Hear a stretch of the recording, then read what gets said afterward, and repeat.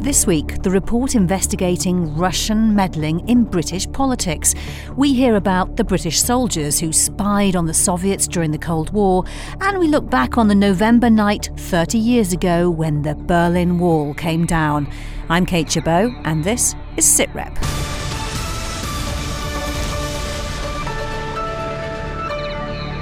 A report into Russian interference in British politics has been written by Parliament's Intelligence and Security Committee, but we can't read it. Downing Street has decided not to publish it before next month's general election, even though the document was completed in March.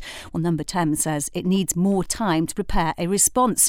I'm joined by Jonathan Eyal, International Director at the Royal United Services Institute, as well as BFBS Defence Analyst Christopher Lee. Christopher, I said we can't read it, but you've read parts of it. What does it say? The embarrassment thing for the government is the fact that there's a suggestion that certain Russians, including oligarchs who live in London, businessmen who live in London, who have been influencing perhaps conservatives, perhaps businessmen who can influence government. And now, in time of election, this becomes very sensitive, as it has before. And it's also suggested that in elections past, the Russians have had an influence. They can invite people to I suppose, receptions and quiz them and say, well, why don't you do the following, etc. Too much influence, stinks of Trumpism. Now, the point is, this has been cleared by the SIS, the MI6. It has been cleared by the Cabinet Office, which looks at all the different agencies who got an interest in this. And all the names have been blacked out. But nevertheless, this theme that are the Russians, you can imagine the headlines, are the Russians actually running the election? Are the Russians running Boris? That is the thing that they don't want to even get into. Jonathan Eyal, what do you think of the government's defence of not publishing this report? Well, I think that the key element and the key defence, it would be exactly as we've heard, which is that the mere discussion will embroil us in another debate about how robust our electoral system is in the run-up to the elections on 12th of December, and that in many ways we could end up paradoxically doing Moscow's bidding. Let's remember, very often what we've seen in terms of Russian influence has not been necessarily to direct electorates in a particular outcome, but simply to create mischief, simply to discredit the robustness of democratic institutions and the whole process, the electoral process. That has been the Russian technique in many countries around the world. So I think the government's view would be that releasing this document at this stage will actually play directly into the Russian objectives of raising even further questions about how equitable our electoral process really is. How much Russian influence do you think there really is? It's very difficult to portray. I think the most difficult bit is to actually calculate whether they have changed the electoral dial. I think the consensus among a lot of people looking at it is that they have not done so. But what they have succeeded is very often changing the electoral debate, the narrative, and creating a sense of cynicism. So if we look at the involvement in the 2016 American presidential elections, they have succeeded, the Russians have succeeded by what they've done to create the image that the outcome was not accurate or fair, that one side won unfairly, that there is a further destabilization of the American system, and that at the end of the day, everyone cheats and the whole system is a cynical manipulation. That has been the major Russian success, and in many respects it's a stupendous success. If we remember that only a few years ago we were holding up Russia as the ogre in Europe, and we were holding up our electoral systems as the most perfect ones to copy. So in many respects there's been a big success of Moscow, but probably not in terms of actually affecting an electoral outcome. Christopher Lee, the commander of the fleet, Vice Admiral Jerry Kidd, reckons Russia is a serious threat. Yes, he does. And also he says that when you look at the ORBAT, the order of battle, for example, as the military does all the time, of what is the size of the tank armies, what is the size of the Northern Fleet, Pacific Fleet, etc. It's not just that you should be looking at. The military isn't just looking at sort of hardware. It's things like this, the influence on the political system that we have, that makes us understand far more clearly, if not the ambitions, but the possibilities and the miscalculations that you have with two opposing sides, and that's how the military sees it at the moment. And talking, with the Admiral, he talks about sort of saying, take something like the aircraft carriers, the two aircraft carriers, and all the support ships and submersibles that you've got with it. If you don't have that sort of thing, you've got no response to what is quite possible with let's say, with Russia or even China. But the point being, if the side issues, and this is the influencers in, let's say, in London, get close to the people who may be able to influence the size of defence budgets or types of budgets they should have. And then if you don't do that, you are making a mistake and you have weakened your defence opposition to any influences that Russia might have in other ways. Let's talk briefly about other potential threats. Jonathan Eyal, a report by the IISS says that Iran has come out on top in the struggle for influence in the Middle East with its great rival Saudi Arabia. What do you make of that? Well, I think it's a very serious thing because we're witnessing a Middle East that has about three phenomena happening at the same time. A U.S. desire to withdraw from the region and therefore much less of an engagement. An image of the United States as a power in decline, which is catastrophic for American influence in the region. An Israel that is paralyzed by internal political discussions and an inability to elect a decisive government. And then a new competition for spheres of influence between Russia, Turkey, and Iran, all of them powers outside the Arab world.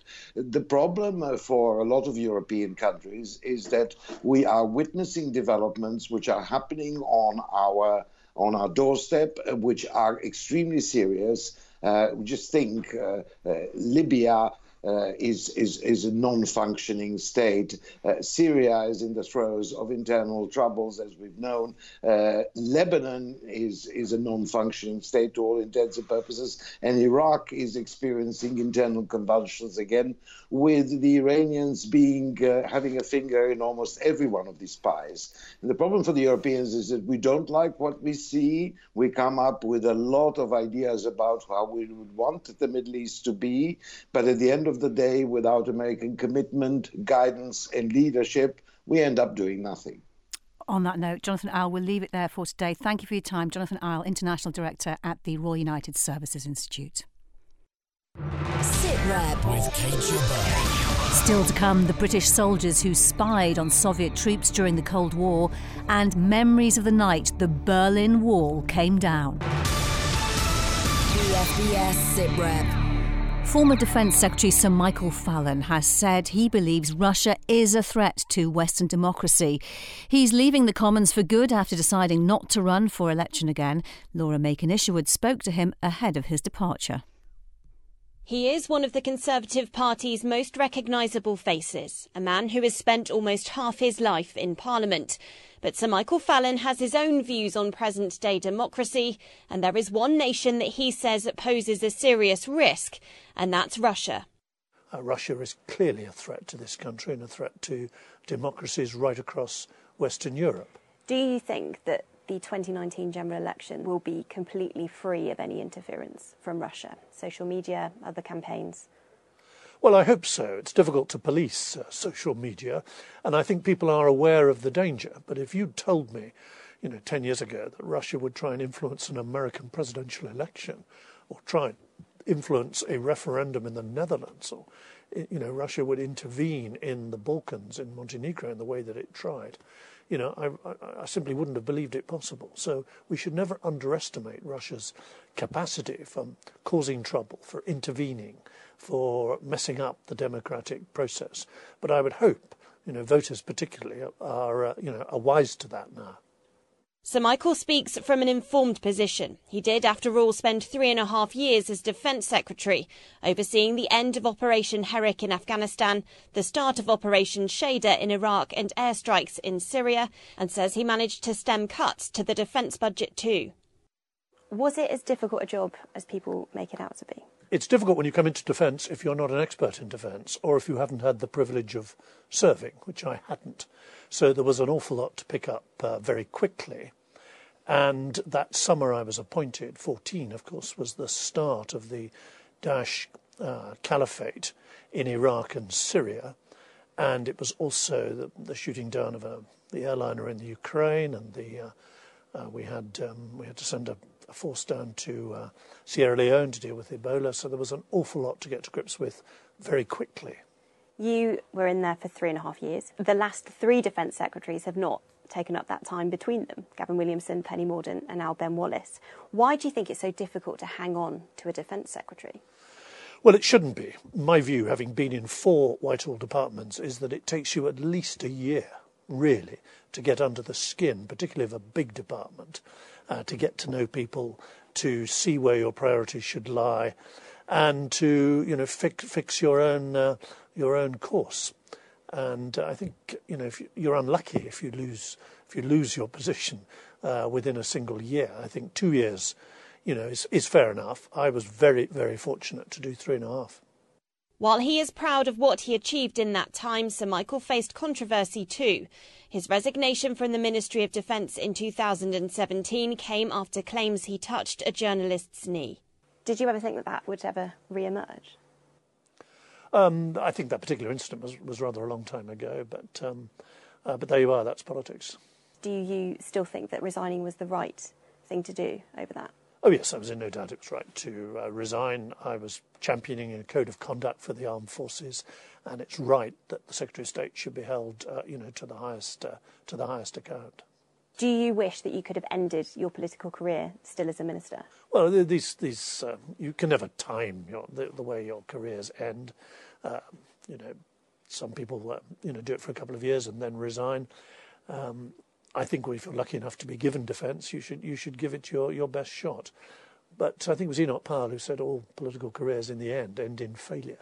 How do you think it's going to feel in a few days' time, packing this office up, shipping out and leaving Portcullis House?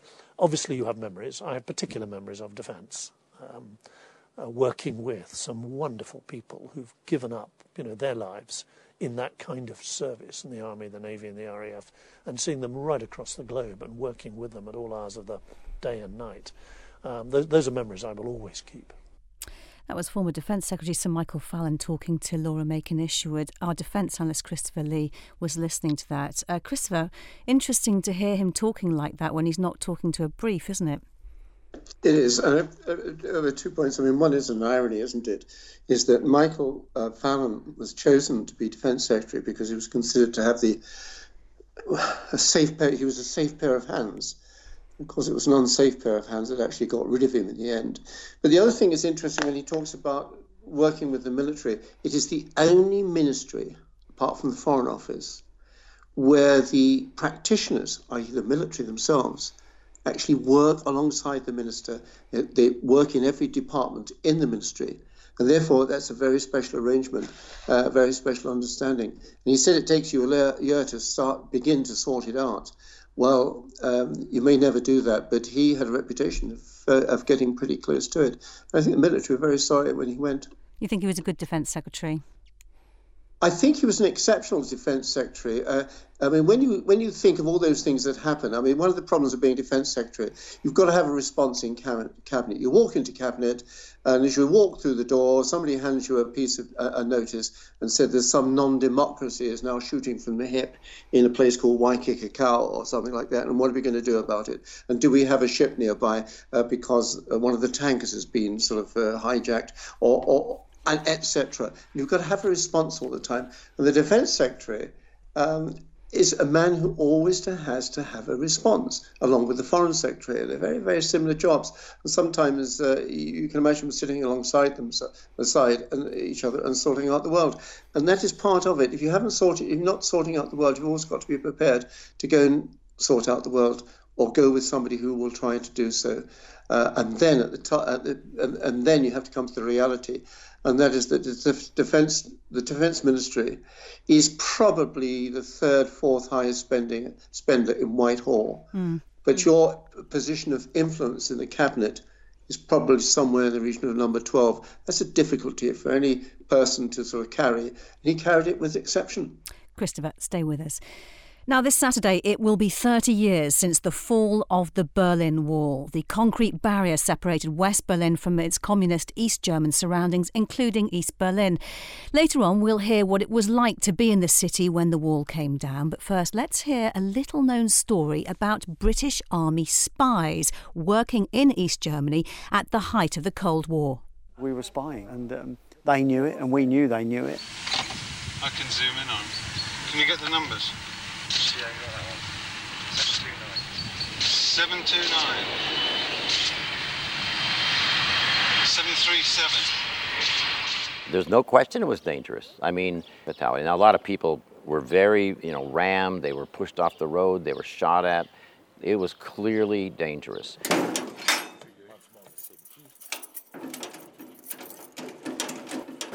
30 years ago, if we'd have been caught here, we'd have been shot. No doubt about it. And now just shows you, so what we risked our lives and limbs for to get intelligence information all those years ago, now, of course, is all freely available. He was warned, but he sort of ignored the warning, and he was shot. They had to cover up the chief of staff. We were in the backyard, and there will probably never be a time in history when we will have this kind of an opportunity again. Yeah.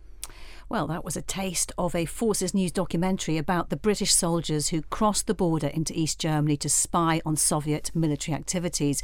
Well, I'm now joined by one of those men who you heard there, Dave Butler, and Rosie Layden, who made the programme, is here too. Dave, this mission was called Bricksmiths, wasn't it? What was it all about exactly?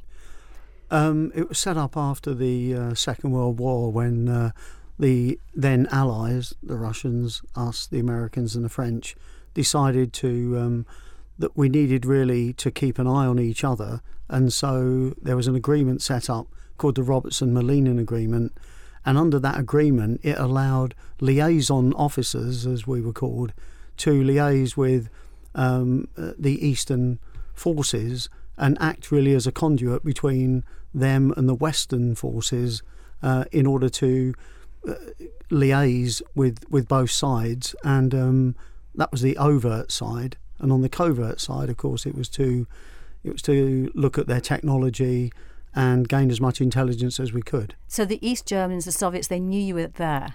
Absolutely, yes. And we didn't hide the fact. We had modern vehicles and we had British Army uniforms with Union Jacks on it. Rosie, tell us about the documentary. Where did you go and what did you see exactly? Well, the whole idea behind the documentary was 30 years later to go back with Dave in particular and some other veterans from Bricksmiths and in fact American veterans as well, because I just found these stories absolutely fascinating. The lengths that they would go to get some of the information. It was all about troop movements and the kit. So, Dave was telling me about yes, the Russians knew they were there, but they weren't supposed to go everywhere that they went. So there was a time when they were caught behind enemy lines, had to seek refuge in an East German pub, and they just seemed to me to pick up anything they could lay their hands on that they thought would be useful. And going back there 30 years later, I had to hold Dave back from... he was scavenging, was he? He was scavenging all over again. You could see him reliving it. Dave, what was it like going back 30 years later? Yeah, it was pretty surreal, really, to find myself on that tank range, over near the Polish border some 33 years later. It was like having flashbacks all the time, and very good to go back and actually do that. I mean, there was an overt and a covert side to what you were doing, wasn't there? Did you have a very clear idea of what you were looking for and what was needed? Yeah, absolutely. Every time we went out, we were given a target list of what we had to look at, the latest intelligence that the West wanted, and we went and did our utmost to get it by any means that we could. And how useful was the information you gathered, do you think? We used to get the odd feedback from the intelligence agencies, and it was always very positive, and sometimes they were absolutely amazed at what we had found on the ground, that our satellites in the sky were telling a different story. I mean, you were all sort of like spying on each other, weren't you? And in certain situations, the intelligence gathering led to misunderstandings by perhaps the other side as to what you were looking at and why. Can you give us an example? Yes, one particular one was that on our maps we weren't allowed to put any information at all, but one of the things we did always mark on there was little Zs, which was where we used to sleep at night, and the other one was little ice cream cones that we used to put on there to indicate ice cream stops, because we would always do that in order to... Because ice cream was what you could really get in that part of Germany, in East Germany in those days, wasn't it? That was the one thing you could get hold of. And it was lovely as well. I could recommend East German ice cream any day. And what was the misunderstanding exactly? When some of our vehicles got overturned and the equipment turned out, the Russians thought that we had identified either sites where we were going to let off nuclear detonations or where their because of the shape sites of the icon that was on there. Exactly, the little V shape with the cloud above it. They thought these were nuclear detonations, which caused some amusement to us when we found out. And as part of this actual programme, going back, you met people, didn't you, on the other side who were spying on you? That must have been an interesting moment. Yes, again, it's very surreal to meet the enemy up front, in the case of, the Soviet External Relations Branch Officer, Sergei Savchenko. And what was he like? Oh, very charming now. Of course, back then... Wouldn't have been then, no. Back then, he was, the enemy. And so it was good to hear what he thought and what we thought, each other was doing. Mm. Well, Rosie, just tell us when the programme will be on exactly. It's on tomorrow on Forces TV. That's Friday, the 8th of November at 9 o'clock in the morning and 3 o'clock UK time. And it's also going up on YouTube in a series of parts. So one of them's live at the moment on our YouTube channel. Great, thank you. And Dave Butler, great to speak to you. Thank you very much for coming in. Thank you. So what was it like to be in Berlin on the night the wall came down? Well, one member of the SITREP team was there. Jamie Gordon was a very junior presenter for BFBS in Berlin in 1989. These days, he sits on the other side of the SITREP studio wall, pushing the buttons that make it all happen. So we thought it would be nice to send him back to the city to remember that extraordinary time 30 years ago. West Berlin was a unique place. Completely encircled by a wall, it was a glitzy, vibrant and hedonistic village trapped inside a black and white, dour and communist German Democratic Republic. On the 9th of November 1989 in Berlin, it was another cold night in an extraordinary city. BFBS Radio had a satellite station which contributed to the Germany network, and that night it was Berlin's turn to host the Night Spot programme from 10 until midnight, and I was the presenter that night. Something was happening at the wall, but I couldn't report it. I'm on a military radio station in a sensitive location. I couldn't speculate. I went to bed oblivious as to what was going on until the following morning when my colleague Alan Phillips stood in my bedroom in my mum and dad's quarter hauling me out of bed. You're on the lunchtime show, Jamie. The wall's fallen down. 28 years and 3 months after the Berlin Wall went up, the very symbol of East-West divide and the most amazing scenes. I'm standing on top of the infamous Berlin Wall, right in front of the Brandenburg Gate. There are thousands and thousands of Berliners alongside me. Over in the east, the sun is shining on the radio tower, the rays reflecting in the form of a cross on its glass. Berliners say that this cross is a symbol of hope that one day Berlin will be one again. That was my boss Patrick Eade with a wonderful first-hand account of the famous scenes at the gate on the morning of the 10th. Overnight, because of a misunderstanding by an East German official, all checkpoints in the city were open and the most famous symbol of the Cold War was effectively gone. Heidi Brauer learned her English by listening to BFBS in Berlin. She lived in the East and used to call the station from a different payphone because if she'd been caught communicating with the enemy, she would have gone to jail. She found out about the fall of the wall very early on the 10th. Our phone was ringing and my daughter was on the phone and said, don't be frightened, I'm calling from the East, I'm in the East. I said, how can you dare? The police will catch you, so you have no chance to come. What did you do? I jumped over the Brandenburg Gate. I said, can't be, oh yes, the wall is open.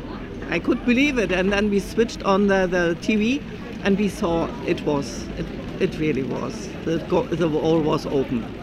The fall of the wall caught everybody by surprise. In fact, several senior officials were away from the city and the world's press were yet to arrive. Barry Davis was a Berlin veteran serving with the Royal Military Police, who along with other units in the city really played their part. The whole thing was peaceful. It was a party atmosphere. And then, of course, one day later, the world's media descended on the Brandenburg Gate. The RMP were here the whole time. The military were absolutely amazing.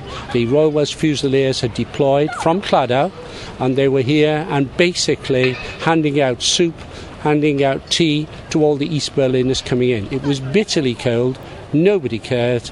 The Sekt bottles, they were popping all the time, and people could not believe what was happening. The sense of euphoria was incredible. It felt like the biggest party that the world had ever seen, and it was happening on our doorstep. BFBS presenter Alan Phillips went to Checkpoint Charlie. The scenes, as you may well imagine, are absolutely ecstatic here. Thousands upon thousands of West Berliners and now some East Berliners crammed into the western side at Checkpoint Charlie. There are people climbing the scaffolding that builders are using to reconstruct some of the buildings in the neighbourhood. As people come through, they're cheered. Someone is handing a bottle of Sekt to the occupant of each car for a quick swig. The bottle's given back and on to the next person. People coming through just for a visit, just for lunch, and we're going back this afternoon. In the days that followed, the city remained in party mode. East Berliners collected their welcome money of 100 West marks from the banks, which were open at all hours of the day and night.